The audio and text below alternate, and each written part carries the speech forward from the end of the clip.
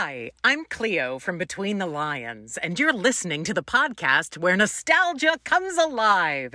It's Jake's Happy Nostalgia Show. Keep being wild about reading and enjoy the show. Roll it.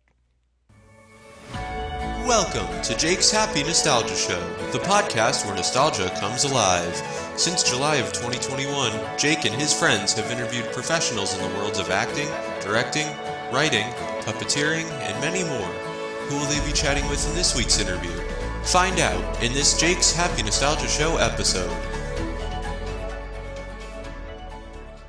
Hey everyone, welcome to this episode of Jake's Happy Nostalgia Show, where nostalgia comes alive. I'm your host, Jake Deffenbaugh. With me today is our co-host, as always, Chris Bixby, and Matt Bingo with his pal, Money Monster. How you guys doing? We're good, Jakey. Good. Doing good, Jakey. How you doing? It's great to hear. I'm doing great. Thank you for asking. And who do we have today?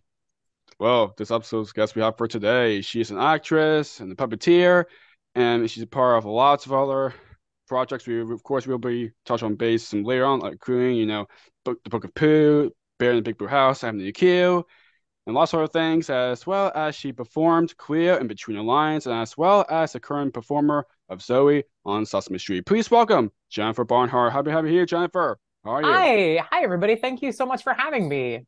Yeah. Awesome. Happy to have you here. Yes. Delighted. Yes. So to kick things off, we know who you are, but for those who don't, I'm kind of did our most of the introduction, but would you care to introduce yourself a little bit? Sure, of course. I'm Jennifer Barnhart. I am an actor and a puppeteer by trade. I have been basically making my living as a puppeteer, for about 24 years now. Wow. Okay. Yeah, wow. That's amazing. Wow. Yeah. So that's sort of me in a nutshell. I've branched out to do some other things as well. I also do act as a human from time to time. I was doing regional theater for a good while there. I've had a couple of guest spots on Law and Order SVU, once as a puppeteer. So that felt like worlds colliding, which was fun. But yeah, so that's the sort of shorthand of me, who I am, and what I do. Awesome. Very awesome. nice. I've also actually branched out into directing as well. I've started to do some more directing, which is exciting. I feel like I should talk about that for a minute. I got to direct a production of Avenue Q at the Adirondack Theater Festival a couple of summers ago, which was incredibly fun and challenging in whole new ways for me. And I've started doing some more directing. I directed for Helpsters, which is a Sesame Workshop Apple TV co-production. In addition to being a puppeteer and the puppet captain for one of the puppet captains for that show. I got to do some directing of music videos. I got to direct Jason Mraz and Nora Jones, and that was pretty awesome. And I've also started doing some directing for Sesame Street, some of their projects that they do in for their YouTube channel, basically. So music videos and some smaller things like that. So it's been kind of fun to explore some new avenues there as well. So I realized I should also say that is part of my profile into who I am. Yes. Very nice. Awesome. So what was your background like, and how did you grow up? Well, I grew up in Connecticut, and excuse me. My folks were very supportive, thankfully, of the fact that both my older brother and I were very artistically inclined. My brother is a ragtime piano player, Jeff Barnhart, and he and his wife, Anne Barnhart, do a duo of Ivory and Gold, and I wanted to just throw that out there in case anyone wanted to Google them, because they're fantastic. So he sort of paved the way when we were growing up. He's 5 years older than me, and he pursued music. And so when I said that I wanted to pursue acting, it wasn't too much of a shock. They were like, well, okay, I guess we're not that surprised. You're artsy like your brother. And it wasn't until I got to college, I went to the University of Connecticut, and it wasn't until after I arrived there that I discovered that they had a puppet arts program that had been around for 25 years already by the time I got there. So I started taking classes in puppetry when I was in college, and I was bit by the bug, and I have kind of never looked back. I so adore it. I so enjoy the art form. and what it allows me as a performer. Whereas as a human, you're typecast. You're sort of bound by the physical, how you look, your type, whatever that is. And Right. so what's nice is, as a puppeteer, as a performer of different characters outside of myself like that, I can play all kinds of different roles that I would never, ever be considered for as, Jen Barnhart, a human. So that was sort of my background in terms of the arts. I was, again, very fortunate to have a supportive family. Makes a big difference. Oh, Huh. yeah, Awesome. sure. So now, how did you first get into puppetry? Well, it was something that I had always been fascinated by when I was a kid. And I mean, I would sort of gut my stuffed animals and do little puppet shows for my family and for neighbor kids and stuff like that. But I never really thought about how someone became a puppeteer. I just thought, well, this is kind of fun. And I was a huge fan of Jim Henson and the Muppets and Dark Crystal and all of the, all of the films and everything. But it was just something that hadn't really occurred to me. So it wasn't really until college that I got to try my hand at it, as it were. So, and Awesome. while I was there, I got to try all different kinds of forms of puppetry, not just the sort of TV style that is the most prevalent in this country, but I got to try marionettes and shadow puppets and rod puppets and did some mask work. So I felt, and I got to try some building as well as some performing, and discovered in that process that I am a much better performer than I am a builder. I have immense amounts of respect for people who are builders and designers, because that's just a whole other world of skill and talent that I do not possess. But I'm always in awe of and humbled by those who do. Oh, Definitely. that's great. Definitely. So, so now, how did you get on Sesame Street, and what was your first day like on there? Well, it's interesting. My first day on Sesame was a little later in my puppetry career. The first TV show that I ever did was for a then fledgling channel called Animal Planet way back in the day. Oh, They did a show called Once Upon a Tree. Oh. And they shot it in Minnesota for 3 months, and I got cast from submitting a voice tape only. So I remember they said, we would like to offer you the job. And I went, don't you want to see my puppetry? And they said, no, we've worked at one of the other puppeteers, Tim Lagasse, who I went to puppet college with. He said, you're great. So that's good enough for us. And I said, oh, okay. So before I knew it, I was immersed in this 3-camera shoot where I was playing 2 different characters, and having to figure out. Fortunately, I'd already gotten the lip sync, sort of down from doing live puppets and things like that. But this was the first time I was really doing any serious work on camera, and it was a 3-camera shoot. So it was kind of my boot camp. It was kind of my training grounds. And what's great is you can actually find it out there, but it's not widely available. I think there might be some stuff on YouTube out there now, but I was very, very green, very, very inexperienced. So I went from that, and I took the money that I made from that, and I moved to New York City. And while I was living in New York, I was working at a day job. It was an office job where I was a copywriter for an ad agency. And I'd been working there for about a year, and I was trying to get work as a puppeteer or as an actor. I was trying to do both things. I was doing a little bit more acting at that particular point in time, but nothing was really going anywhere. And my boss said to me, "Hey, you're up for your annual review." I was like, "Wow, how has it been a year?" But apparently it had been. And he said, "Yeah, so I can do one of 2 things. I can either probably ask my superior for a raise for you and give you probably another $10,000 a year, or you can stay at the same salary and keep your flexibility so that you can go to auditions or maybe do an out-of-town long weekend gig for a puppet thing or whatever. Think about it and get back to me." And I took the weekend and I thought about it, and I thought, you know what? I've been making myself miserable trying to make a living at this.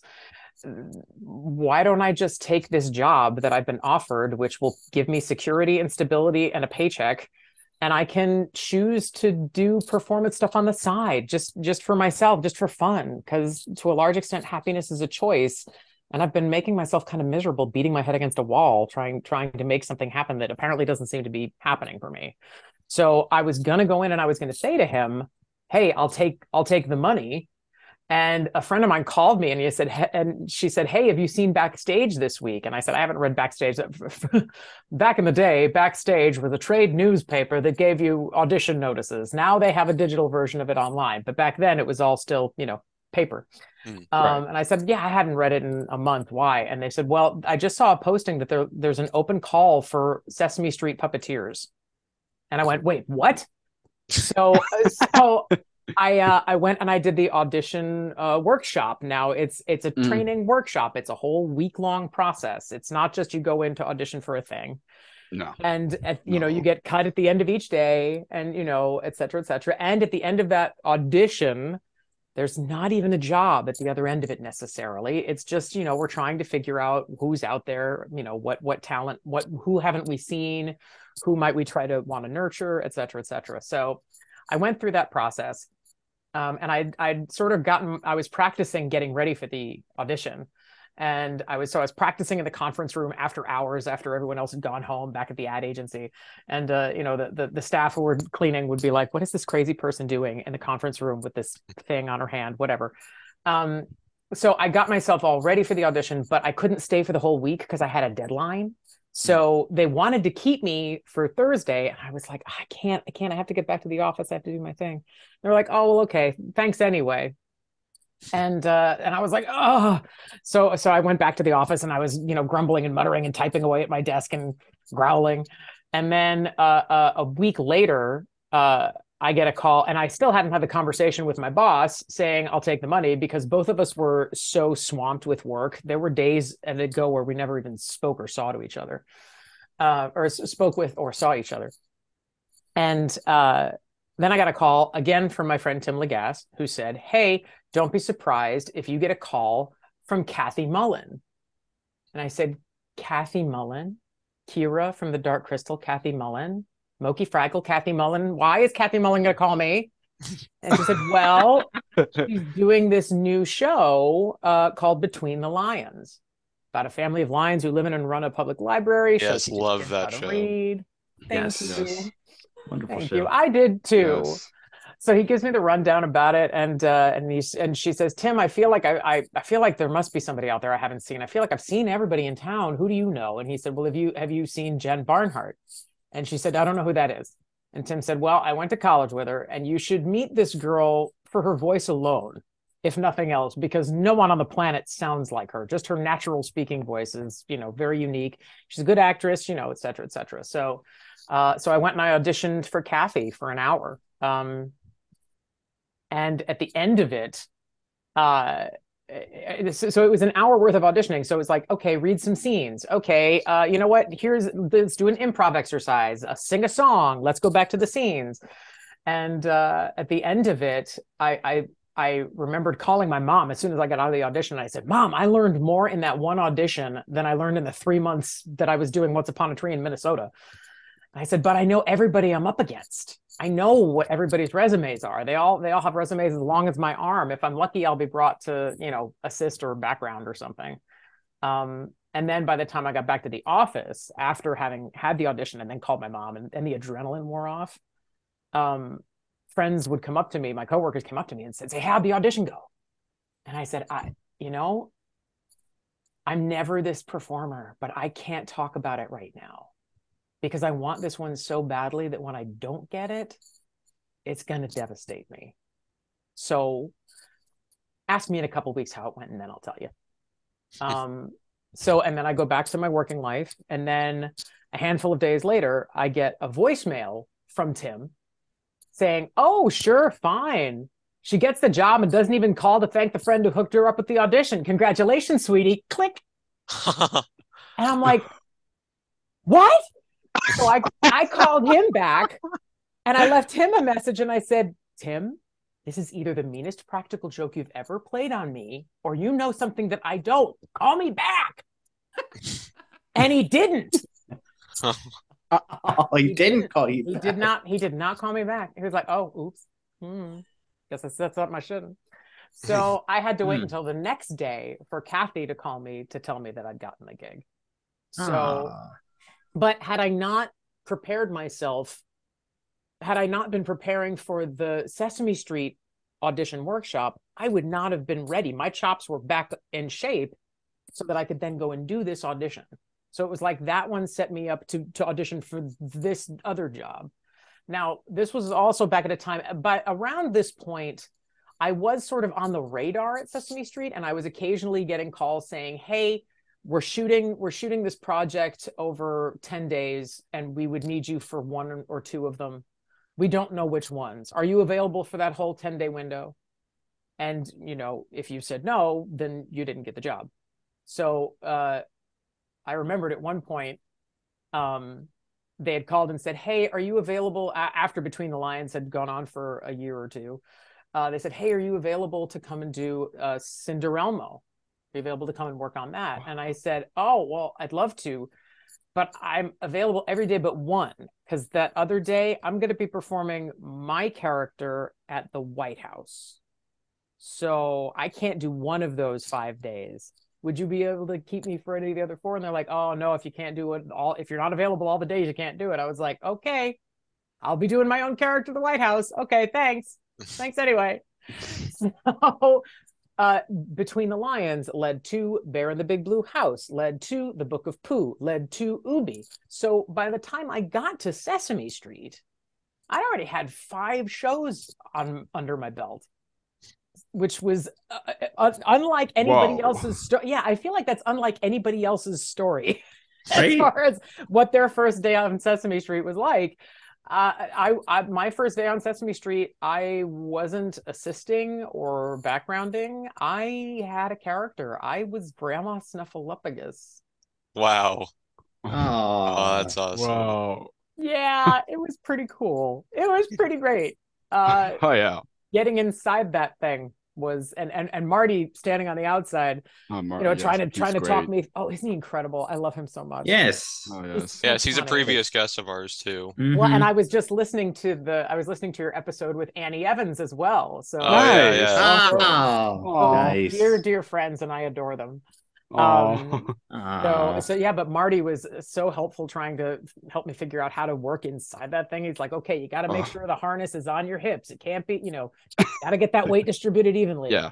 And he said, "All right, here's the hat that's going to come on for Grandma's costume." And they're like, "Oh my God, did you guys put rocks in this? Good luck, Jen. Here's another 15 pounds. Boom." I remember emerging from the side because there's a side entrance to Snuffy, and I remember sort of flopping out afterwards, completely drenched head to toe.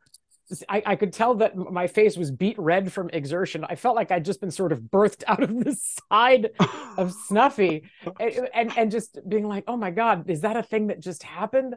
Holy crap!" So yeah, so that was my first day on Sesame, and that was awesome. in 2002. And then I basically was a day player for 13 years.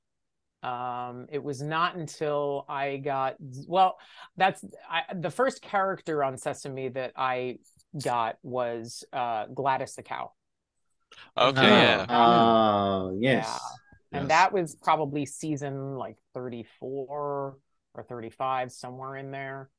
And then I auditioned for and got Mama Bear of Goldilocks and the Three Bears fame. I was, the 3rd or 4th gal to play that character.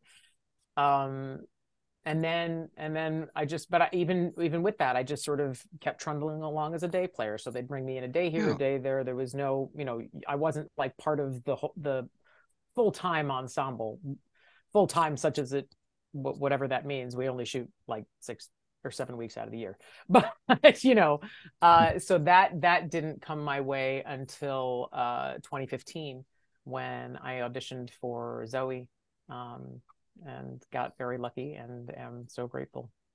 Oh. So that was my long journey.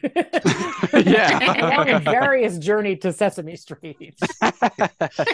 Quite a journey, I'll say. Quite a journey. Yeah. Quite And the as you journey. said, definitely different from other interviews we've had where people talk about how they like started on Sesame Street. But that's cool. Yeah. That's cool though. That you Yeah, already no, had all Yeah. these other projects under your belt. lots of detours. Well, and the thing is, I Mhm. feel very, I feel badly for young and up and coming puppeteers now, because at the time that I was just starting to enter the field, there were so many other shows that were filming, so Mhm. Oh many. yeah. So Yes. if you weren't working on Sesame, you could still cut your teeth and learn your craft in these other ways and these other Right. opportunities. And now, I mean, since I started working regularly on Sesame, there was Julie's Green Room for Netflix with Julie Andrews, which was great. And one of my Yes. favorite characters I've ever done ever, Riley, little tech girl Riley. I loved her. And Helpsters. But Yep. other than that, there's been not a lot of stuff shooting on the East Coast. Mm. Except Lomax, the Hound of Music. There was that for a while. That was another Surf and Styles project. Oh yes. Oh yeah, that they're we shot great. in Mississippi. Yes, and I know that you talked to those gentlemen for your 100th episode. And Yes, we Yes. did. Yes, Yes, we we did. did. yes, They're Absolutely. great. indeed. They're Oh. Well great. done. Yes, Thank yes, you. yes. Thank you. Thank you. Thanks. All one big happy puppet family. I love it. Yes, indeed. Yes. Absolutely. Yes, that's for sure. So I'm kind of curious, are there any Sesame Street episodes, inserts, or specials that you were a part of that kind of like stick out as some of your favorites? Oh, wow. That's a great question. After a while, they all kind of blur together, you know. But my first, I mean, one that stands out very much for me was my first full episode with Gladys. Because it was my first time taking a character that was more, I mean, Grandma Snuffleupagus was wonderful, but she basically just came in at the end of the episode, had a little couple things to say with Snuffy, and that was it. But for Gladys, and knowing the legacy, you know, the late great Richard Hunt, and stepping into those shoes for this character, I remembered walking on set with her, and the room became silent. It was such an incredible feeling. There was so much love in the room for the character, so much love in the room for people who had known and worked with Richard. It was almost like it was a moment of silence. It was beautiful. And I remember sort of feeling a little weight settle on me, like, okay, you've just shouldered some responsibility here, so you got to live up to this. And it was a karaoke episode. Oh As yeah. Gladys would say, the karaoke episode. Yeah. And every instance, Gladys runs up to the mic to sing something, and Alan says, "Okay, no, not yet. It's not your turn yet, Gladys. Thank you very much." Yeah. Yeah. And it was Mhm. a nighttime scene in the arbor, and everybody was at little cafe tables. And I remember at one point sort of resting, and it was a long stretch where we're all sort of crammed under these tables. And I remembered at one point lying on my back with Gladys resting on my chest and looking up at the grid and the lights and everything, and just shaking my head and going, how is this my life? How did this happen? And just having that, the magic of Sesame Street hit me so hard in that moment. So yeah, that was a very special day and a very special episode for me. Yeah. Oh gosh, man, it really is. It really all does become like one gigantic blur of experiences. I mean, they're more snapshots than episodes. They're more moments of laughing so hard with my friends. Just laughing, making each other laugh, the making the crew laugh with whatever happens with your characters and whatnot. Yeah, there's no place in the world like it. There really isn't. Well, one of my favorite Sesame Street specials that you worked on, which had a lot of wonderful celebrity guests, was Elmo's Christmas Countdown. Yes. Oh yeah. Yes. Yeah.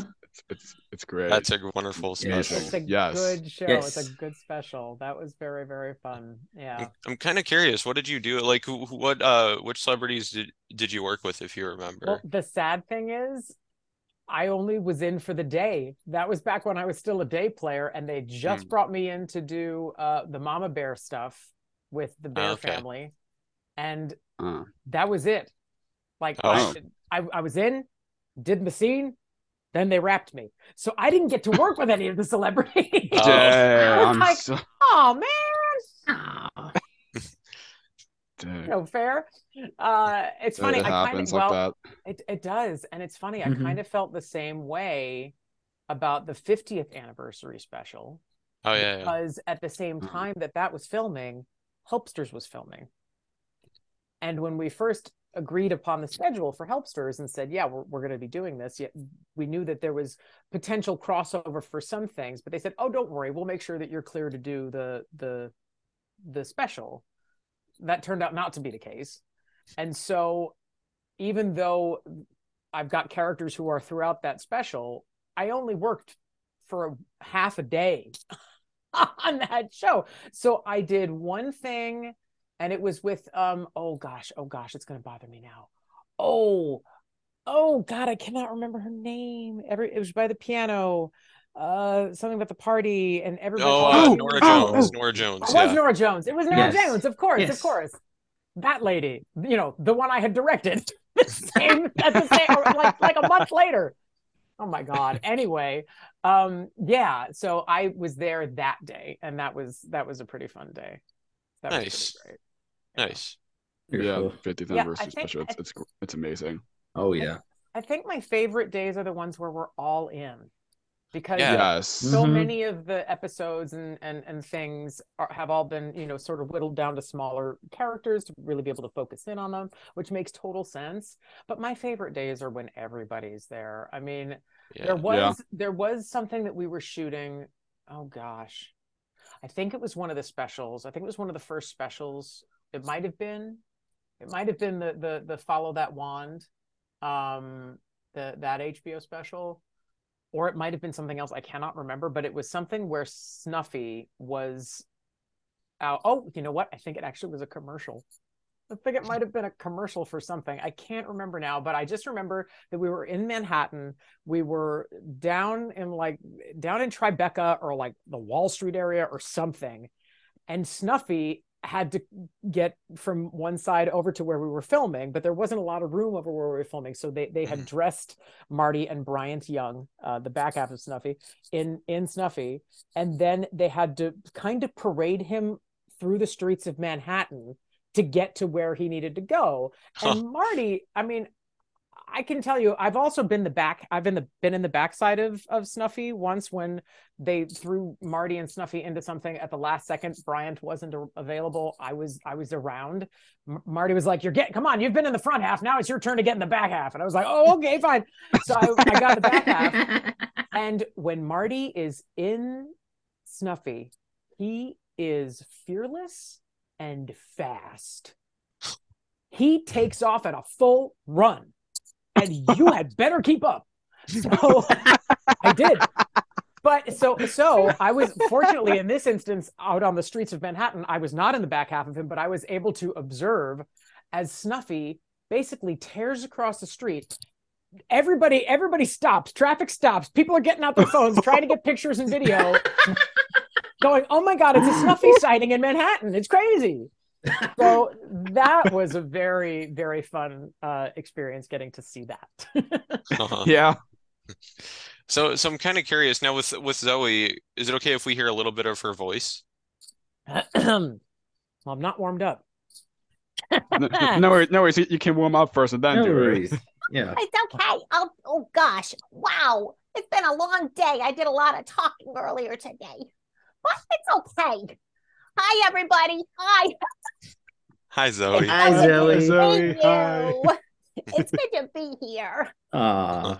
Oh, awesome. It's definitely not Franz. My vocal architecture, I mean, listen to me. I sing tenor, okay? My vocal Yeah. architecture is not one that allows me to get as high in pitch as Fran was able to do. And she was incredible. She was incredible with Zoe. So that also felt very much like, oh my gosh, these are gigantic shoes to fill, but I'll do the best I can. And for when you're fortunate enough to be able to take over the stewardship of a legacy character, and I'm sure you've heard this from other performers that you've talked to, like like example like Kevin Clash and then Ryan Dillon, Yeah, I mean, there's this, you feel this onus, you feel this responsibility to honor what has been, but at some point you kind of have to let it go, because otherwise then it becomes something that stifles your creativity, as opposed to, so you have to layer it in as a foundation and then find a place from which you can sort of grow and adapt and grow with the character. And it took me at least 5 years before I felt like I had more of a sense of sort of ownership with Zoe. It took me a while, and I'm still learning a lot about her. I'm still discovering things with her. I kind of play her older than her age, which I need to try to remember to dial it back when I can. Oftentimes that the quick fix for that is, we'll make it higher in pitch to make it sound younger. But again, as we've discovered, I can't do that. So I have to try to find other ways for that to happen, whether it's a breathing pattern, whether she breathes more frequently, or just the ways in which she phrases things. That continues to be a challenge for me as I continue to grow and develop with her. Because that's the thing, is we're all always still, just learning about something, Yeah, it's all part of the process. So even if the performer, the Puppeteer, is doing the same character for like a decade or everything, they're still learning. At least. Absolutely. I don't think we ever stop. I mean, ideally we never stop learning. No. Yeah. I feel like what you're doing with Zoe, I feel like you're doing a great job. Keep on the legacy of what Friend's been done. Absolutely. That means a lot. Thank you very much. Yeah, of course. That. Of course. Zoe, she's great. I love her. She's quirky. She's my little oddball. I love her. Definitely. So now, moving on from Sesame Street, we talked about it more towards the beginning, but another one of your longest running puppeteering jobs was on Between the Lions as Cleo and various other like monkeys and other characters. What overall, what was it like working on that show? Wow. If I could still be doing Between the Lions, I would love to still be doing Between the Lions. I mean, part of it is it's, you never forget your first love, right? And even though Once Upon a Tree was the thing where I learned to do this thing, it wasn't until Between the Lions that I really felt like everything was opening up for me. And I so loved the ensemble of performers that I was working with. And I so loved the curriculum. And I so loved what I got to do with the character. And I got to do a lot of outreach with her. Yeah, when after the second or third season of Between the Lions, now the NEA was still very much looking, or we were applying to them for a lot of our funding, the Corporation for Public Broadcasting and the NEA. Right. And they kept saying, well, we need to know that this curriculum works. We need evidence-based research here. So we said, well, okay, well, how can we find this? So we targeted two communities in Mississippi that had low reading scores, that really could use, the benefit of our curriculum to help improve. We picked one community that was in Philadelphia, Mississippi, and another community that was part of the Choctaw Nation. So it was a bilingual community. So it was great to be able to explore, where it's one language, but also where two languages are spoken in the home and in the school sometimes.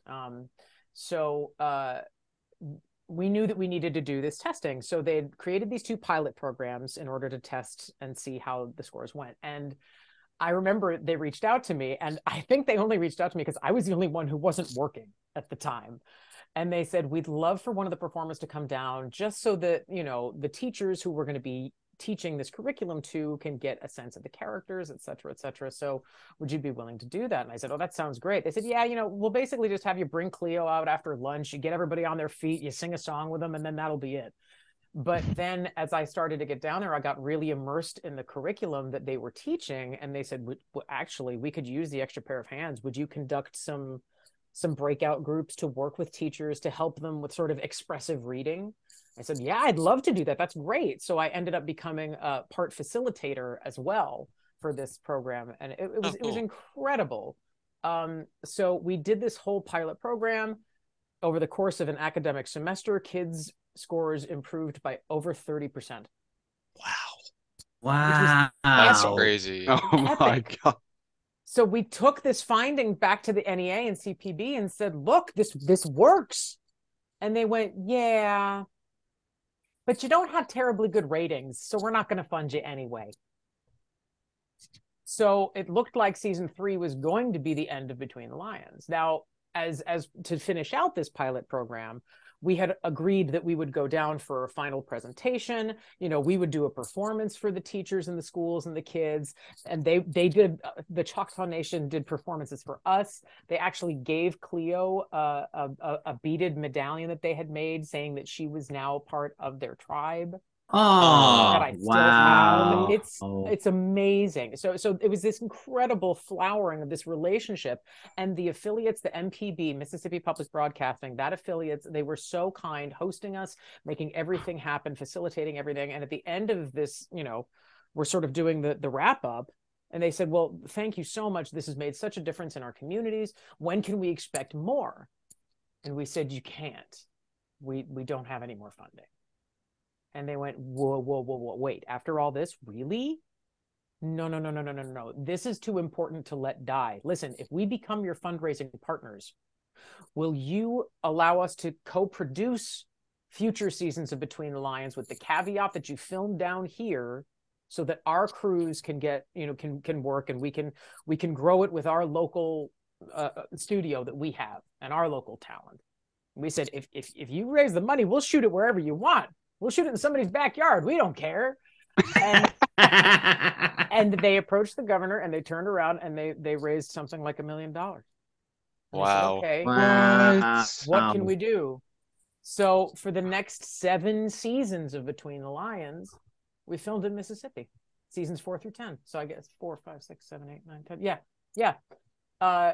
Now, granted, sometimes a season was only 5 episodes, but we still managed, and we, and in our 10th season on the air, we actually won the Emmy for Best Preschool Series. Wow. Hey. So it was a nice little, so long and thanks for all the fish kind of moment. A lovely feather in the cap, though, and something that we could all be very proud of. So yeah. So man, so we spent so much time down in Mississippi. I'd sort of started to think of it as my southern home. It was, and I'm still in touch with some of the people that I met down there. And Carrie Horn, who's a wonderful puppeteer and performer and writer as well, who lives down there. Yeah, it was a really wonderful experience, top to bottom. Oh yes, that's for sure. Fantastic. So, do you have any favorite Between the Lions episodes or segments? Oh, most of the songs. The first song that was written for Cleo was Shush, the SH song. And it came out, I remembered at one point early on developing the characters. This is the other thing that never happened to me before or since. Once I was told I was cast for Between the Lions, at first I was not told that I was cast as Cleo. I was told that I was cast as part of the ensemble. And we spent 1 week workshopping, reading scripts, trying different pairings, trying different characters, different relationships, different dynamics.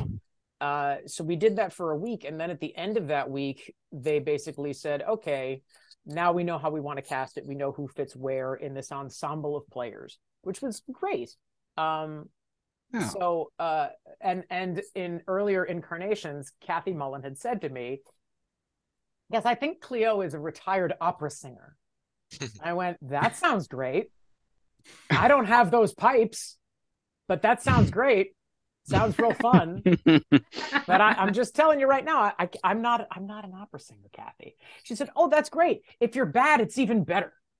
I went, well, yeah, I guess that's true. Oh my gosh. But well, we'll see. So I remember going over to the composer's apartment, Paul Jacobs and Sarah Durkee.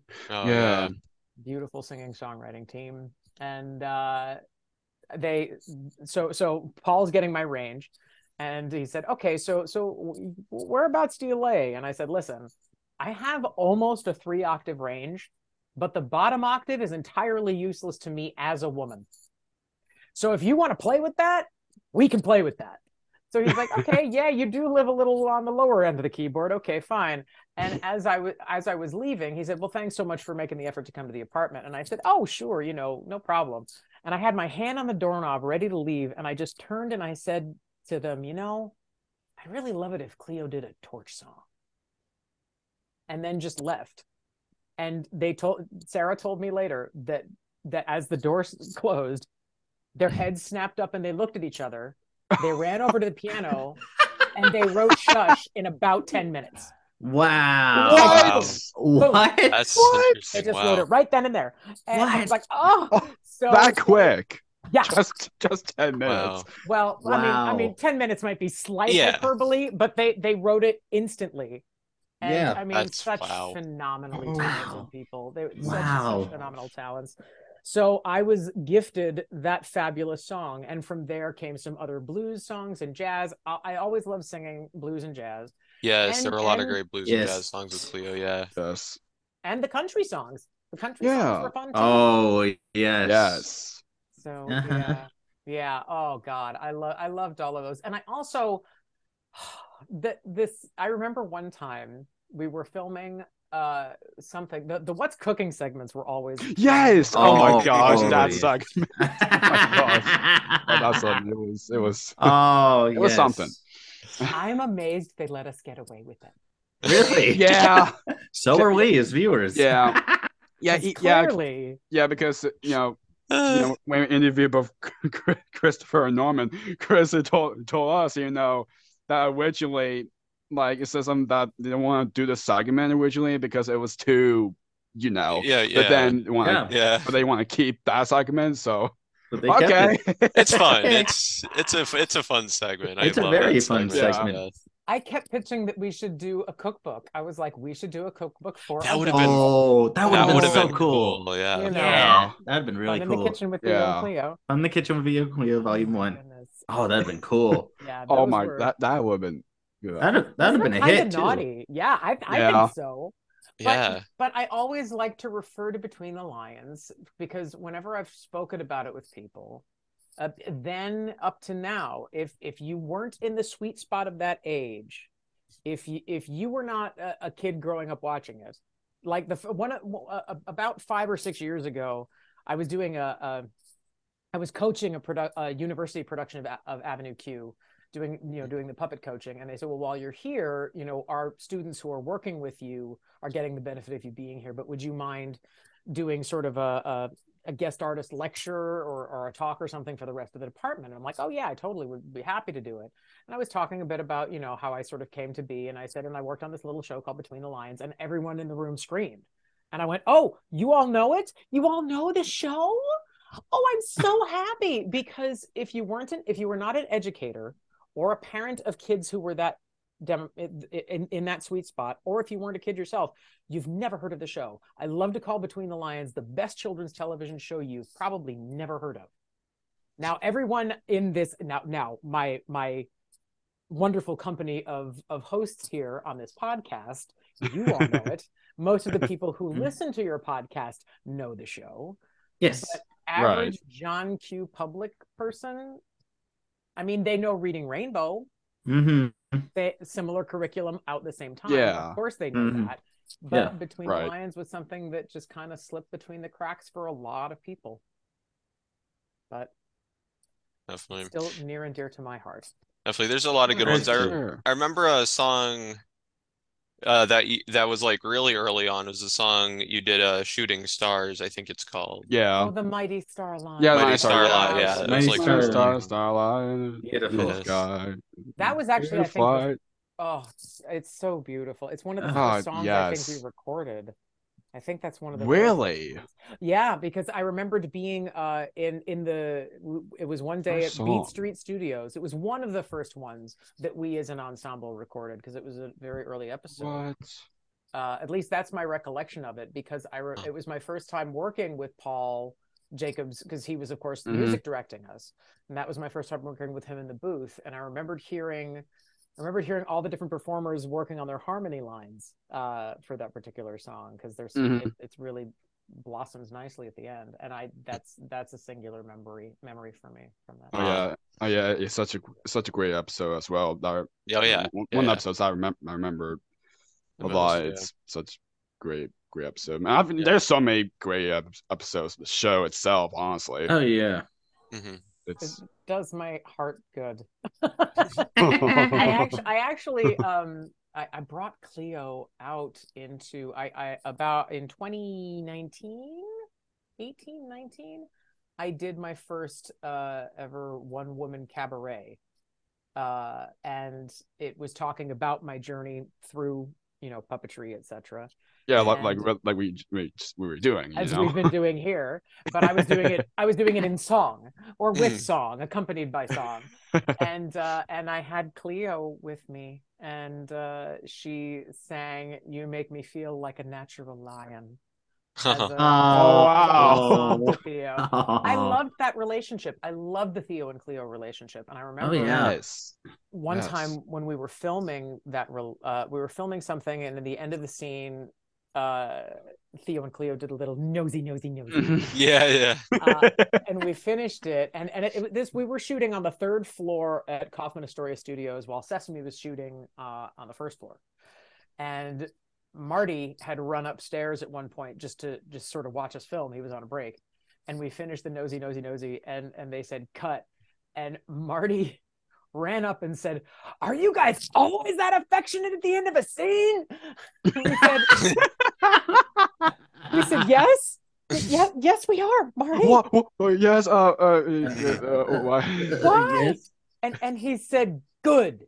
It's so rare to see parents in love on television." And I thought that was really sweet. He said it is so rare to see parents who love each other so actively. He said that's a beautiful, beautiful thing. And that sentiment was echoed by Mr. Rogers. We got to meet him. Wow. We got to meet him one of our times at the White House. He was there. I think it was really. Oh my goodness. And he talked about what a fan he was of the show and how much he loved our relationship. Oh my gosh. Oh. What? Oh my gosh. Oh wow. That's great. Mr. Rogers, he's yeah. amazing. No one can be like him ever, honestly. Like he's nope. And and Mr. Rogers, I think, was probably the very first kids show that PBS did. Yeah. Because I think it came like a year or two before Sesame Street. Yeah. Well, what about what? Oh yeah, because Captain Kangaroo was on something else, right? Yeah, Captain Kangaroo, I think was CBS. I think. Yeah, so Mr. Rogers, right. I think, launched the future kind of PBS, with kids. Yeah. Oh yeah, absolutely. If Mr. Rogers wasn't even a thing, Yeah. No, we all stand on his shoulders. Seriously. Seriously, such a wonderful person. Mm-hmm. So going back with Between the Lions, with a very curriculum-based show, how important do you think it is to have a show that kids can learn from while watching the show? Oh, well, what's so great is that it was a very curriculum-based show for sure, but we never felt that it got in the way of character or relationship or story or humor. There were so many things in that show, I feel like, that were humorous for adults. And I think that I think that it is an important balancing act to be able to have curriculum. Again, absolutely, that's the foundation, that's the core. But it's also delightful to be able to have fully realized relationships and characters that can sort of riff on it. But I never felt like we were hamstrung by the curriculum. It just felt like a great place from which to explore so many different things. I love that we did a Shakespeare episode. We did a Shakespeare episode. Yes. Like that's awesome. Yes. Yeah. Gotta try to dig it out. I've got all of these things on VHS somewhere, and I gotta try to get some of them digitized, because there's just that episode in particular was pretty incredible. Well, so much of that season was kind of there were so many different things that we did. We really got to celebrate other forms of puppetry and other puppet artists. We had Hugo and Inez on as guests. We had Albrecht Roser, brilliant German marionettist, on. We had Salma Cree and the Sicilian marionettes on. It was wonderful in that second. I can't remember if that was season 2 or 3, but it was wonderful to have a forum that allowed other puppet arts forms to be explored. I thought that was a nice, that was a mission that I think was near and dear to Kathy Mullen, and did quite beautifully. So yeah. Definitely. Oh yeah, it's great. So before I can start talking about another thing that you also of course worked on, I want to mention about the We Are Family music video. Oh, yes. Yes, it was amazing. If all those shows come to one, even like we're happy with Barney and Bear did like it was so weird. Wait a minute, do I have this photo handy? I do. I actually have a DVD of this. So. Oh gosh, no wait. This is a photo. And she's about to one up you. Yep. No, this is a photo from because we were shooting. One of the things that we shot, it was Leona and Telly and Cleo on a boat. We were it only shows up for maybe like 5 seconds of the song, quite literally. I'm not even sure they used any of the footage, but it was Telly, Leona, and Cleo, and it was the strangest pairing. We're like, well, okay, I guess we're all on the circle line, whatever. Oh my god! And it was so cold. And I remembered asking, it was such a beautiful day though, and I remembered saying, would somebody please, and it might have been Marty. I might have asked Marty to do this. I can't remember. Might have been Heather Ash. It might have been Heather, might have been Pam. I can't remember. But I asked somebody to hold Cleo up so that we could take this photo from the boat with the Manhattan skyline behind us. Oh, I don't think you can see it. Can you see it? Yeah. Oh my god! There you go. Oh, we're doing our own nosy. Oh, that's great. If you're listening on the audio version, just switch to the video version. It'll be better. Yes. Yeah. You'll actually be able to see the nosy. Yeah, you'll actually be able to see. Yes. Or I can scan and send it to you. That works. Yeah, of course. That works. Yeah, oh my gosh. We could just show it. Yeah, there we go. Just like that. Look at that. Why I'm picturing myself that Telly be like, oh, what are you doing, Leona? What are you doing? I don't even know what a nosy is. What am I supposed to do? Completely. Oh, it was so funny. Yeah, it was very random. It was very random. But we're like, okay, all of these worlds are colliding. This is fun. Like it comes like a full circle. You know? Yeah, having Bear and Big Bird and Barney, I like the 3 big B's, all in the same shot was crazy pants. It was crazy. Oh my god. Yeah. Really all of us we're also big Barney fans and Bear fans and Sesame, of course, and a lot of things. So for that even to happen, we're just like, I know, how did that even happen? That's literally like the once in a lifetime thing. That's like the marvel of children's television. That and Kids for Character. Oh yeah. And Muppet Family Christmas as well. Well, Muppet Family Christmas was like 87 though. Yeah. That was But like Big Bird 19. Bear and Barney, I think for Yeah. the longest time were like three of the most like well-known like kind of mascot characters. Shows Yes. on Yes. the walk arounds on Yeah. children's television. Yeah. Yeah, Oh my definitely. gosh. Sure. Yeah, and we also have we recently have a Pam Marciero on. Yeah, Yes. we had her on. Love Yes, Pam. We yes, had her on. yes, Yeah. and she did actually bring Leona. Yes. Yes, Totally. yes, she did. Hello. Oh, that's wonderful. Yes, she did. It Oh. was so sweet. Yeah. She was. I remember she was like, "Hi, Jakey. Hi, Chris. Hi, Matt." Yeah. Yes. Can That we was great. post production? Can we get a flashback clip on that? Yes. You don't mind? Yes. Hi, Hi, Leona. Hi, Leona. Oh my gosh. Hi. you guys in there. Oh, Hi, Cookie. Hi, Chris. Hi, Matt. Hi. hi, Leona. Hi. How are you? Hi. Pretty good. I'm a little dusty. She didn't really prepare me for this. I'm sorry. Oh, Wow. How are you, Leona? Yes. I'm good. I wish I was out more, but mostly she had to dig me out of a bag. Ugh. oh. Yes, Anyway. thank you. Well, yeah. Yeah. Yeah, she's oh my gosh, Pam's Yeah. great. Pam's Yeah. the best. Pam Pam's is wonderful. Oh absolutely my the best. gosh. Pam And was the really interesting great. thing is I was- now here's a little known fact. Right. Is that they had originally when they were looking at doing Between the Lions, they wanted to reassemble the Allegra's Window family. So Oh, Really? that was sort Huh. of that was the seed in Kathy's mind as they were developing Between the Lions. They were like, okay, so we'll have Anthony and Kathy as the siblings, and we'll have Marty and Pam as mom and dad. And I think that was their Ah. plan, but Wow. because and it would have worked for their schedule when they were originally going to shoot, and has often happens, especially Right. when a show is just starting to Mm. get going off the ground. Mm. Sometimes things get pushed back, so their production timetable got pushed back and conflicted with Sesame Street.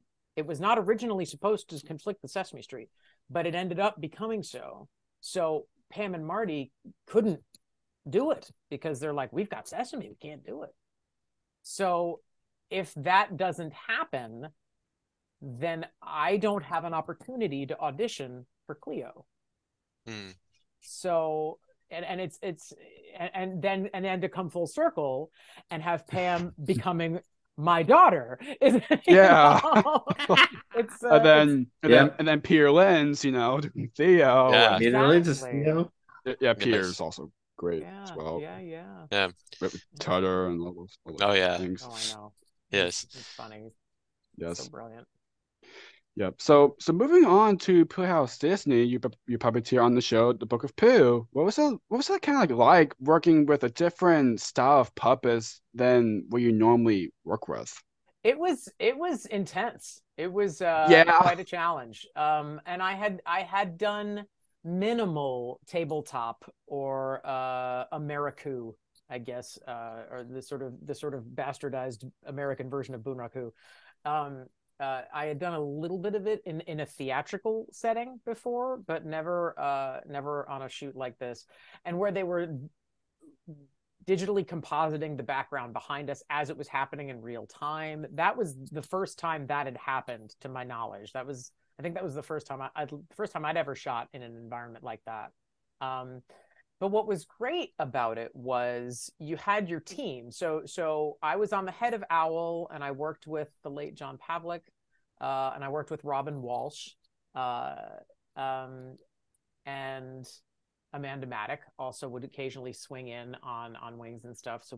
But we were sort of the core of Team OWL. And what was wonderful was they had a rehearsal room for us. So we had a table and a mirror, and the show was, because the show was pre-recorded, in a way, the nice aspect of that was that I got to focus much more on purely manipulation. So how do I best interpret the sounds and the emotion and the intention that I'm hearing in the radio play that is the pre-recorded track? And so when we would have to approach a scene, my team and I would go into the rehearsal room, and I'd say, okay, I, as a head to toe human being, I'm going to sort of act out what I envision I'm hearing, as you know, how I would act out what I'm hearing as part of the pre-recorded track. And we're just going to use that as a skeletal structure, just so we have a place that we're all sort of coming from. But because we are a team, I want everybody's input. If you have something better than what I'm showing as a possible example, bring it. We'll try it. Let's workshop it. Let's figure it out here in the rehearsal room before we get out onto the set. So that proved very valuable and was a really, really fun collaborative way to work with the other puppeteers, so that everybody got to feel like they were part of this character, you know, and got to sort of pitch character ideas and a movement vocabulary that worked for the character and for everybody. Yeah. So that was pretty fun. It was a different way to work, but I enjoyed it. I enjoyed it a lot. Definitely. And Awesome. Jakey, didn't you binge watch the Book of Pooh I on Disney Plus? Yeah. Yes, I did. Oh, how funny. Yeah, it was. Way to go, Jakey. Way to go. Well, it wasn't available until relatively recently. Is that true? It's true. Yeah. It's true. Yes. Yeah, but I can tell the show is doing this kind of like, you know, challenging, like what you said, because you have to wear all the green screen outfits and because each character took like 3 puppeteers to control them. Yeah. It was challenging, and you'll see. I mean, it was limiting because of it. Because anytime anyone walked, they always did a sort of weird sidestep. They couldn't really walk and then walk like this because somebody's green sleeve would cut into the body, and you'd end up with a disembodied foot or something. So if you look back at the episodes, and everyone's sort of doing this weird little sidestep. No one can actually cross their legs. No, on the subject of Disney, what was it like playing Miss Maxwell on Bear in the Big Blue House? Oh, that was fun. Again, there are so many times that me just having the voice that I have is right. The fact I remembered saying, so what character do you want for this? And they were like, we just kind of want you to sing in a big old, you know, this tiny little mouse with this big old voice. So it was great fun to get to play that with this tiny little mouse character in that little mouse world. Yes, Miss. Yeah, yeah, she's great. I feel like she's a great teacher for the series. Oh yeah, absolutely. I had a great time. Yes, and one of my favorite songs that Miss Maxwell sang for the series is probably "A Takes All Kinds." Yes. Oh my God. Yes. I don't remember that off the top of my head. It's a part of the beautiful plan. Oh, yes. That's a good one. Okay, wow, and it's funny because music is the stuff I usually remember. I still remember songs from Once Upon a Tree, which is weird, but so that's usually the way my brain remembers things. But until you started singing it, I couldn't quite pull that one out. Oh yeah, that song. Yeah, that's right. The whole last season of Bear's cool too, because they in the first 3 seasons was mostly just like the main characters, but then they expanded it, you know, with Woodland Valley and all these other new characters like, you know, Mouse School and oh gosh. It's been a long time, but anyway, they you know, brought in a bunch of new characters, and I think it was great for them to do that. And I think they also went to a different studio to film during that last season. Yeah, I think so. Yeah, Chelsea Piers. Yes, we shot at Chelsea Piers that last. That's right. Season. Yes, that's right. Oh, nice. Wow. Nice. So I know, Matt, this next question is one that you've definitely been waiting to ask for. Yes, I have. In addition to working with puppets on TV, you also puppeteered in the musical Avenue Q. Yes, in case you can't see, this is the original soundtrack. We also have a book here. I don't know if you know, there was a book that came out. Don't take it out of the plastic cover; it will shed everywhere. It is, you know about the fur. It is the furriest, orangest book you've ever seen. Yes, I think it matches me. we had Mike Peterson on recently, and he said that he thought I shouldn't do the book. Like it matches me perfectly. It really does. For those wondering, the book came out in 2006. Yeah, the book came out in my 2006, but the musical was in 2003. 20 years ago. 20 years ago. Yeah. Now, for those who don't know, Jennifer originated the roles of Miss Thistletwat and one of the Bad Idea Bears. What was the audition process like for Avenue Q? Well, I was very, very lucky. I was extraordinarily lucky because at the time it had been workshopped at the Eugene O'Neill Theater Center, and they knew they wanted to move off Broadway after doing that workshop. And I think I probably auditioned alongside maybe 7 or 8 other people. The odds will never be that good again. So I remembered it had been so long since I'd gone into audition for a musical as a human, as a person, that I sort of forgot how it happened. Now, when you audition for when you audition for any puppet show on television, and there's a musical element, they say, "Can you sing?" And you say yes, and then you sing a song they say, "Okay, sing something," and you sing something a cappella for them, whatever you feel like in the moment. So I remember as I was headed to the audition, I was a little excited, I was a little nervous, and I was like, okay, I wonder what I feel like singing. I don't know, maybe I'll sing Blue Skies. That's always kind of fun. It's got a decent range to it. That's fun. So I get there, and I'm sort of debating it in my head, and I'm sitting out in the hall, and I'm waiting. And Rick Lion comes out, who's, of course, there helping facilitate, because as the puppet designer and builder and captain, in a sense, of that process, he was part of the audition process, and he'd known the composers from way back, even before Avenue Q was a thing. So he was very much part of the creative team. And he came out to sort of say, hey, before I went in, and he looked around and he looked at my bag and my chair, and he said, so where's your sheet music for the accompanist? And I went, oh crap, that's how this happens. That's how you do this. Oh my God, it's been so long since I've auditioned for a musical. I forgot you're supposed to have sheet music. So I walk in and I approach the pianist and I said, hi, I don't have any sheet music. I'm so sorry. Hey, do you know Ain't Misbehavin'? And he said, yeah. I said, maybe we could do that. I'm gonna guess F, the key of F. Can you play me the bridge if it's an F? And he played the bridge, and I'm like, okay, yeah, I can sing that. I don't know. I'm gonna say like 4-bar intro, about like this, maybe. I guess. I don't know. And now the only reason that I thought to go over and talk to him that way is because my brother, who we established earlier, is a ragtime piano player. I've been singing in piano bars ever since I was like 10 or 11. So I just walked up to him as if he were somebody at a piano bar. And I was like, hey, can you play this song in this key, I guess? All right, let's try it. Let's do it. Let's do this thing. So that was my audition for the singing part of Avenue Q. Then they had me do a scene, I believe, with Mrs. Thistletwat. And then they wanted me to partner with Rick.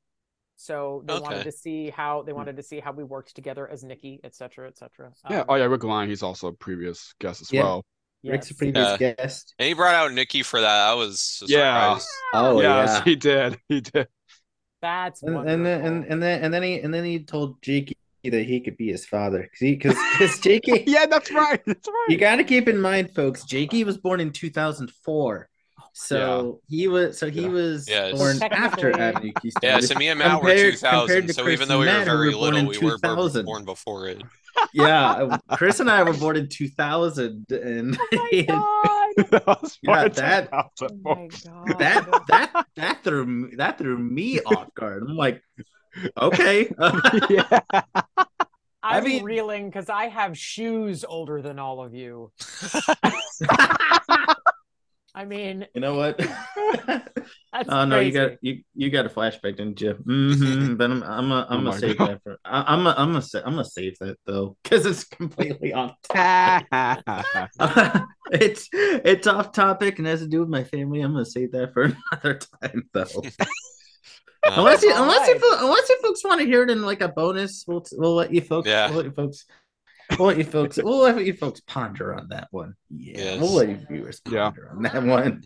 Yeah. That's crazy. But yes, Nikki could be your dad. Wish if you do the math that way.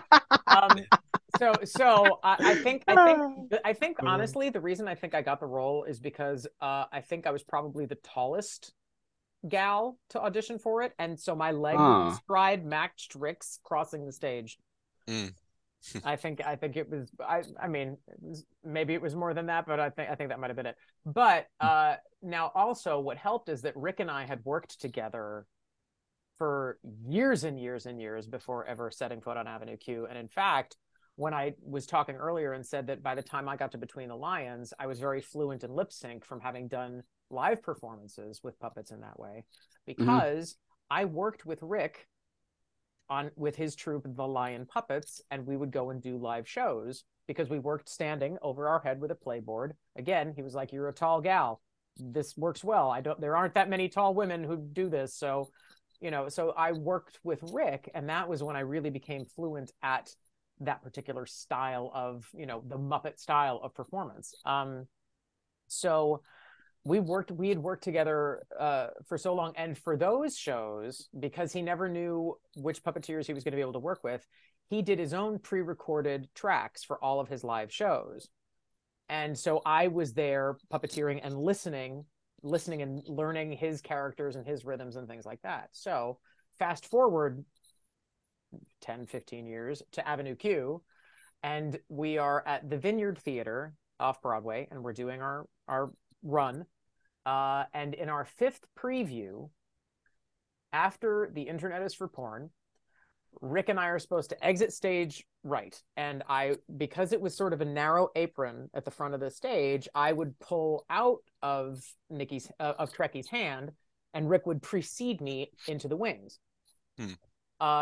But it was a sudden blackout. I mean, it was a dark blackout, and it was a very narrow apron, and there was not a lot of good masking lighting in the wings. And he fell off the stage, and he sprained his ankle. So he comes in on crutches the next day and tells us all, he says, the doctor says I need to be off my feet for the next 4 weeks. Ooh. You know what? I think he brought that up before on his episode. I think it might have been something. That reunion. Something like that. Okay.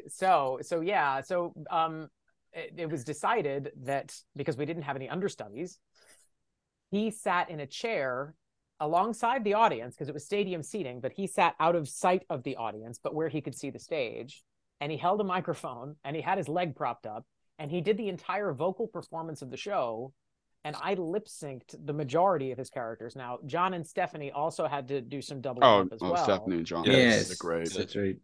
Crazy, talented, wonderful people. Oh, yes. Yes. And so we all had to rally together to sort of do this. But because I'd had that history of working with Rick before, where I was lip syncing along to pre-recorded tracks of his, I knew his rhythms. I knew the choices he was going to make. I knew, and he was also a really good, he was a very good partner in the sense of he would let me know he was going to say something instead of just saying, "I don't know." He'd go, "Well, I don't know."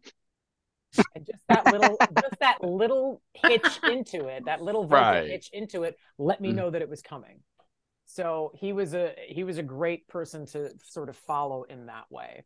But yeah, he has described us, I believe, as the Fred and Ginger of puppetry from all of the because it's literally a dance that we did together in that show, and it was really fun. It was an incredible show. It was an incredible experience getting to be part of the Broadway community. And I know that if I didn't have this incredibly special skill set to bring to the table, I know that I wouldn't have probably ever been on Broadway. But I was in the right place at the right time with a very, very specific set of skills that was called for. and it was one of the most magical experiences of my life. The night of the Tonys, when we won the Tony. Oh, that was probably the most magical night of my life. I bet it was. I bet it Oh was. my gosh, yes. That was a competitive year. I mean, Wicked. We all thought it was going to Wicked, except I think everybody thought it was going to be Wicked that year. Why don't we bring that up to Rick Lyon? I don't know. We should have. Oh well. Our Gary Coleman, Natalie Venetia Balcone, she always said, "I think we're gonna get it. I think it's gonna be us." And we were like, "Come on, there, No, against Wicked." Well, and we'd also been counseled by who I like to think of because the Broadway community is really so supportive of each other. And I've always thought of the show Urinetown as being Avenue Q's big brother or big sister, because without that show, which was so irreverent and so meta and so darkly funny and satirical and strange, without that show kind of paved the way for other shows like Avenue Q to be able to come up. Totally different spirit, but very theatrical. A very highly theatrical show like Avenue Q is very highly theatrical. And anytime we would see them, there would be big events with Broadway and Bryant Park. And we'd all go to Bryant Park and sing a couple songs from our shows. And it was a great way to get people to come. It was basically an advertisement for the Broadway community, the Broadway industry. And I remembered them saying to us, because it was right before the Tonys, and they said, "Listen, when you win Best Book and Best Score and Best Direction and Best Musical goes to Thoroughly Modern Millie," because that was exactly what happened to them. Urinetown and Thoroughly Modern Millie were against each other in that Tony season.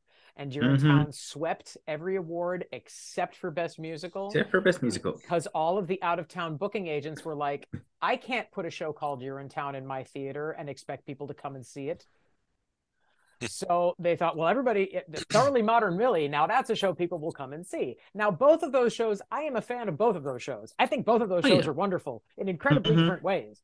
But because that had sort of been like, come on, don't be surprised. Don't get your hopes up, kids.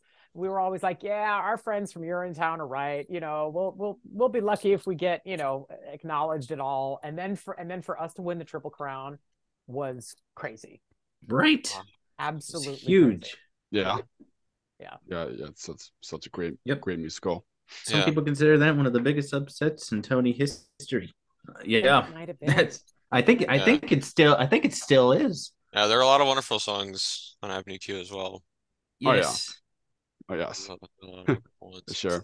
And it's great, Avenue Q, it's great that it's kind of like still that becoming your favorite, successful as it becomes, which is great. Yeah. After 20 years. It opened so many doors for me that would never have been opened otherwise. It was because of that I ended up getting the 2 stints on Law and Order. Again, one of them being a puppeteer, but also because of Avenue Q, it legitimized me as a human actor as well in ways that I had not expected. When I would audition for human roles in plays and things after that, people, as soon as I walked in the room, they'd say, "Huge fan of Avenue Q, loved your work in the show." And I would go, "Thank you, that's amazing." So after Avenue Q, because around that time, my TV work was starting to sort of dry up. So Avenue Q, I mean, the day player stuff with Sesame had, I had done Johnny and the Sprites, which was great as well. Oh, yeah. That was happening at the same time as Avenue Q. But Love Johnny and the Sprites. Yeah. Yes, a great show. Yes. Great show. Really, really fun show. Yes, and John, for what he's done for that show, is just, oh my gosh, he's awesome. Yeah, he's incredible. He really is. But my TV work had sort of started to dwindle as Avenue Q was in my life. So I was doing more theater stuff and less TV stuff. And then when my time at Avenue Q was winding down, there was not a lot of TV stuff going on for me, and I ended up doing theater mostly. So I did a regional gig in Philadelphia at the Arden Theater. I did Superior Donuts, which was a Broadway show at the same time that Avenue Q was happening. And I remember not getting to see it because when you're in a show, you only have your one day off. It's very hard to see other shows when you're in a show sometimes with the schedule of things. So I'd never gotten to see it. But I ended up getting to be in a production in Philadelphia, which was great. And then I started working at Alabama Shakespeare Festival doing Shakespeare for the first time since college. What? Yeah, it was wonderful. I started working at that theater in 2011, playing. That was actually, they did Dracula. They did a version of Dracula that I was in, and I was playing a character that doesn't exist in either the novel or any films that you've ever seen. It was a specific theatrical adaptation that had been written. I was a lab assistant to Dr. Seward. So, but I also end up getting converted into a vampire, and I get to come back from the dead and have my neck half bitten off, and it was great. It was so much fun.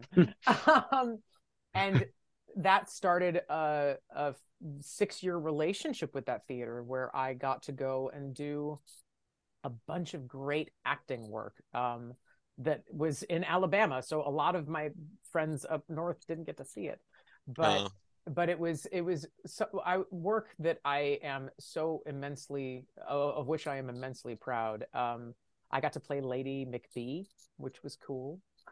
I got to play Goneril in King Lear. I was Mistress Quickly in The Merry Wives of Windsor. And for that production, I actually designed puppets. There's a taunting scene at the end of The Merry Wives of Windsor where Falstaff is in the forest and he's being taunted by the fairies. And so they said, well, we know you do puppets. Would you be willing to, design some puppets for this taunting scene? We'll make some fairy puppets. I was like, yeah, sure. That sounds like fun. They had a whole prop department that was willing to spearhead the construction of it. They said, yeah, you draw the picture, we'll make it. That's fine. I said, okay, that sounds fun. And I also got to do, because the show was set in England of, in Windsor circa early 1900s. It's sort of around the same time as oh God, what's that TV series? Right out of my head. Anyway, it was a big, oh God, Maggie Smith playing the Grand Dowager Lady. Why can I not come up with the name of the series? It's embarrassing. Anyway, Downton Abbey. There we go. Oh, okay. Downton Abbey. It was sort of set in the Downton Abbey era. And the director had said to me, so to set up the show, we kind of want to introduce everybody to the town of Windsor in this era. And we thought we would ask Mistress Quickly to do a Punch and Judy show because you're a puppet person. You can do that, right? And I was like, yeah, sure. Wait, what do you mean do a Punch and Judy show? They're like, well, write a show and do it. I was like, so write a show, a Punch and Judy show and make it thematic with the Merry Wives of Windsor. Okay. Do I need to use Shakespeare's language? No, we're not too precious about that. It just needs to be a Punch and Judy show and you'll be doing it. And so I had to figure out how to do that. And it's a Punch and Judy person in a booth and you've got hand puppets. And I was like, well, I haven't done a whole lot of this kind of puppet, but all right, let's try this. And I'd have to have a character enter here and then go down and fish around in the back and get a prop. Well, I've got this other character up here talking and trying to distract people. It was a great challenge. So I got to stretch as both a puppeteer and as an actor during my time at Alabama Shakespeare Festival. But nice. It was wonderful to get to explore performance opportunities that, again, I would never have been considered for. I mean, I might have been considered for it, but what gave me an edge was, again, walking into the audition room, the casting director, the director, loved your work on Avenue Q. So I'm so grateful to that show for so many things. Awesome. That being one of them. Definitely. Awesome. Absolutely. So you've also performed various characters on the Noggin series, Ubi. Yep. A few, not too few. many. I was Mrs. Johnson. I don't remember if I was anybody else. I only really remember Mrs. Johnson. I don't, but I will confess to my experience first day working on that show. And there was a period of time, which was great, where I didn't have to audition for Ubi. I just got a call out of the blue saying, "Hey, we have a big group scene. We need a lot of puppeteers. They're doing a play. They're doing a musical version of Red Riding Hood in the park, and we want all of the townspeople to come, and we need to populate this world. So you're going to play this little old lady called Mrs. Johnson." I said, "Okay, that sounds great." But at the time, you had to have noggin in order to see Ubi. And I didn't have cable. I didn't have TV. It was an expense that I, living in New York City, had decided I couldn't afford. And at the time, you weren't able to see a lot of these things online yet. So I walked in there not knowing really much about the show. I was like, yeah, okay, it's the eyes on the bare hands. Okay, that's fine. So here, I'm a little old lady. I'm gonna, and they said, okay, Jen, so you're gonna carry the shot. We're gonna start on a single view, and we're gonna pan as you walk into the scene, and we're gonna widen, and we're gonna see everybody sitting there waiting to, do the thing. And I said, okay. They said, all right, so just ad lib something at the beginning. And I said, okay, all right, fine. So I'm getting ready to go, and they call action. I go, "Oh, this looks like a lovely place to sit. What a beautiful day for a show." And they go, cut. Have you seen the show, Jen? And I said, no. It's like Ubi friend. You it. I went, oh. Sorry, everybody. Let's try that again from the top, shall we? Oops. What a work though. Yeah. Yeah. I remember watching Ubi. It's a good show. So and we actually previously had Cheryl Blaylock, who worked on that show as well. Yes, Cheryl Blaylock.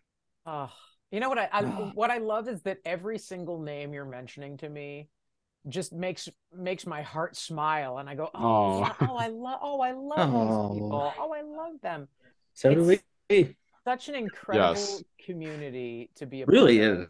Oh my gosh, yes. Very special. Yep. Yes. Absolutely. And as well as Carmen Osbar. Oh yes. Oh yeah, we had her. Oh, she was great, yeah. Oh my gosh. Really she's so great. So funny and so talented. So yes. Absolutely. So now you also worked on another serious thinking production, which we just kind of mentioned, Lomax, the Hound of Music. What was that like? That was a hoot and a half. Delta. That was great. Yeah, I love Delta. I love that little kitty cat. She was, yeah. Oh, it was, well, she was very challenging though. She required 3 people to articulate fully because, because Jim Krupa, who is a genius at mechs and mech building, he had built a puppet whose eyes could open independently.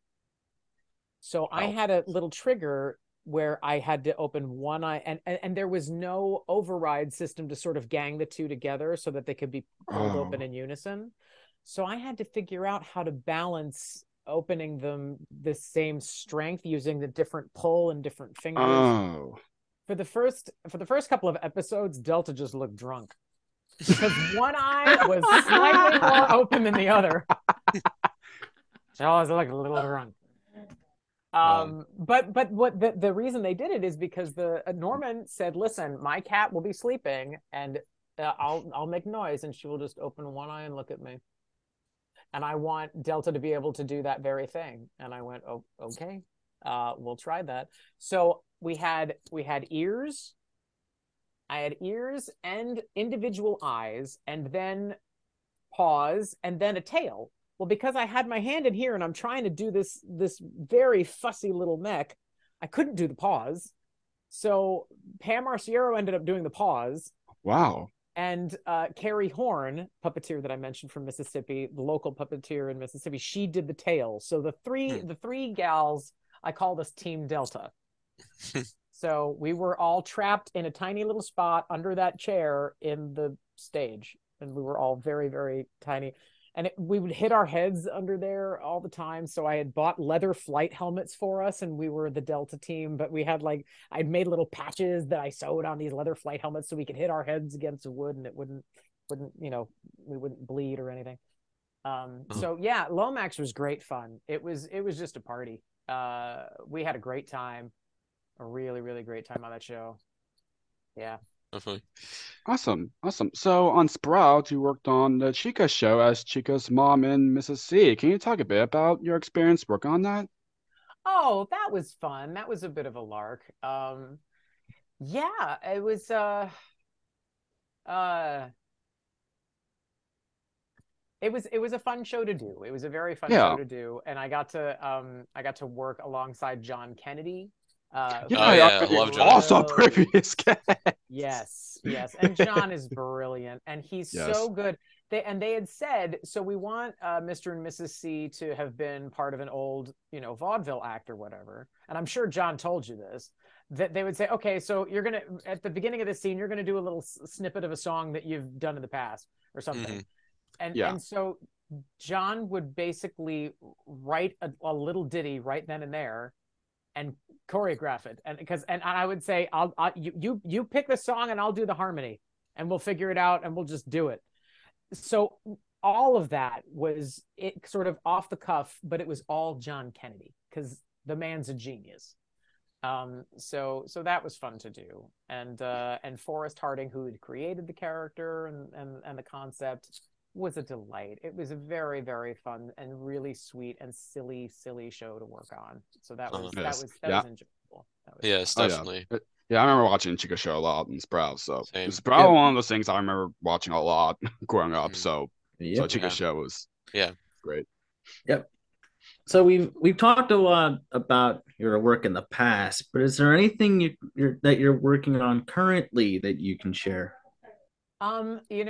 There's right now is a bit of a lean time work-wise for me, which is okay because I've got some like life stuff to catch up on and some family stuff to catch up on and deal with. But as far as future projects, I mean, I am moving a little bit more towards directing. So, there's things that I have directed in the past that are fun. There's a on the Sesame YouTube channel, there is a parody of Taylor Swift's Shake It Off, but it's Oscar. Oh, yeah. Oh my gosh. Oh, yeah. So Oscar is sorting into trash cans, and that's his sorting. Instead of I shake it off, I sort it all is what he sings. So that was incredibly fun to do. That was the first time I had ever, as a director, had to put together storyboards and an animatic. And that was really, really challenging and really, really fun. And I enjoyed the process of it a great deal. So I'm hoping to be able to do a bit more of that. I have done some sort of mentoring, some coaching of some of the newer puppeteers that are coming up through the ranks. So that has been enjoyable. I enjoy doing that. Awesome. I've also gotten to do a bit, and I'd love to do a bit more, but I haven't really had the time or the energy to really shift focus to it. But I've gotten to do some audio books. I got to do 2 books for Penguin Random House. Cool. The Adventures of a Girl Called Bicycle is the first one. And the second, the sequel to it is A Few More Bicycles. And those are young adult fiction pieces written by Christina Uss. And they're fun little whimsical stories about a young girl who travels the country on her bicycle. So that was enjoyable. And I got to do like 38 characters for that and had to figure out mapping all of those. And that was great fun. So, the thing is, none of us just do the one thing for a living. It's not a consistent enough gig. So we all have to create these sort of patchwork careers that let us do the best we can, and just try to piece it all together. Yeah, definitely. And another thing I wanted to quickly bring up that you did, because I know we're gonna be wrapping up soon, is you also briefly worked with the Muppets when they did the song on Jimmy Fallon. Oh yes, that was sort of my one. I think that's the first and only time I ever did anything with Muppets, I think. Huh. Nice. Do you remember who you did in that? Yeah, I was Dr. T's right hand. Oh, cool. Oh, wow. Oh, wait a minute. Nice. Lies. I was supposed to be Dr. Teeth's right hand, and I was prepared to be Dr. Teeth's right hand. I'd been listening to the track, and then on the day, Bill Verna said, "Yeah, Brian's gonna do my hands," meaning Brian. Why? Oh. And I was like, "Oh yeah, y'all are buddies, and yeah, that's fine, that's fine." So honestly, I honestly can't remember what I did. I know I did something. No worries, I know I did somebody, but it was a last second. Oh, you didn't do here. Here, do this instead. And I've now spaced on what it was. That's cool. Because that was a while ago. But no worries. Awesome. Yeah, but it happens. We'd be like, "You're so prepared for this," and you'd be like, "Oh, last minute you can't do it," which is it happens. It happens all the time. Oh my gosh! Yeah, happens a lot. Yeah. So, what would you like to say to those who watching or listening who have been supporting your work over the years? Oh my goodness. I continue to be amazed that I get to do this. That I have been so lucky and so fortunate to have had the very twisty, turny, windy, random journey that I have. And I know that a lot of it is because I've had incredible support, not just from the people that I love, but also from people who know me through my work. I mean, people like us, you know.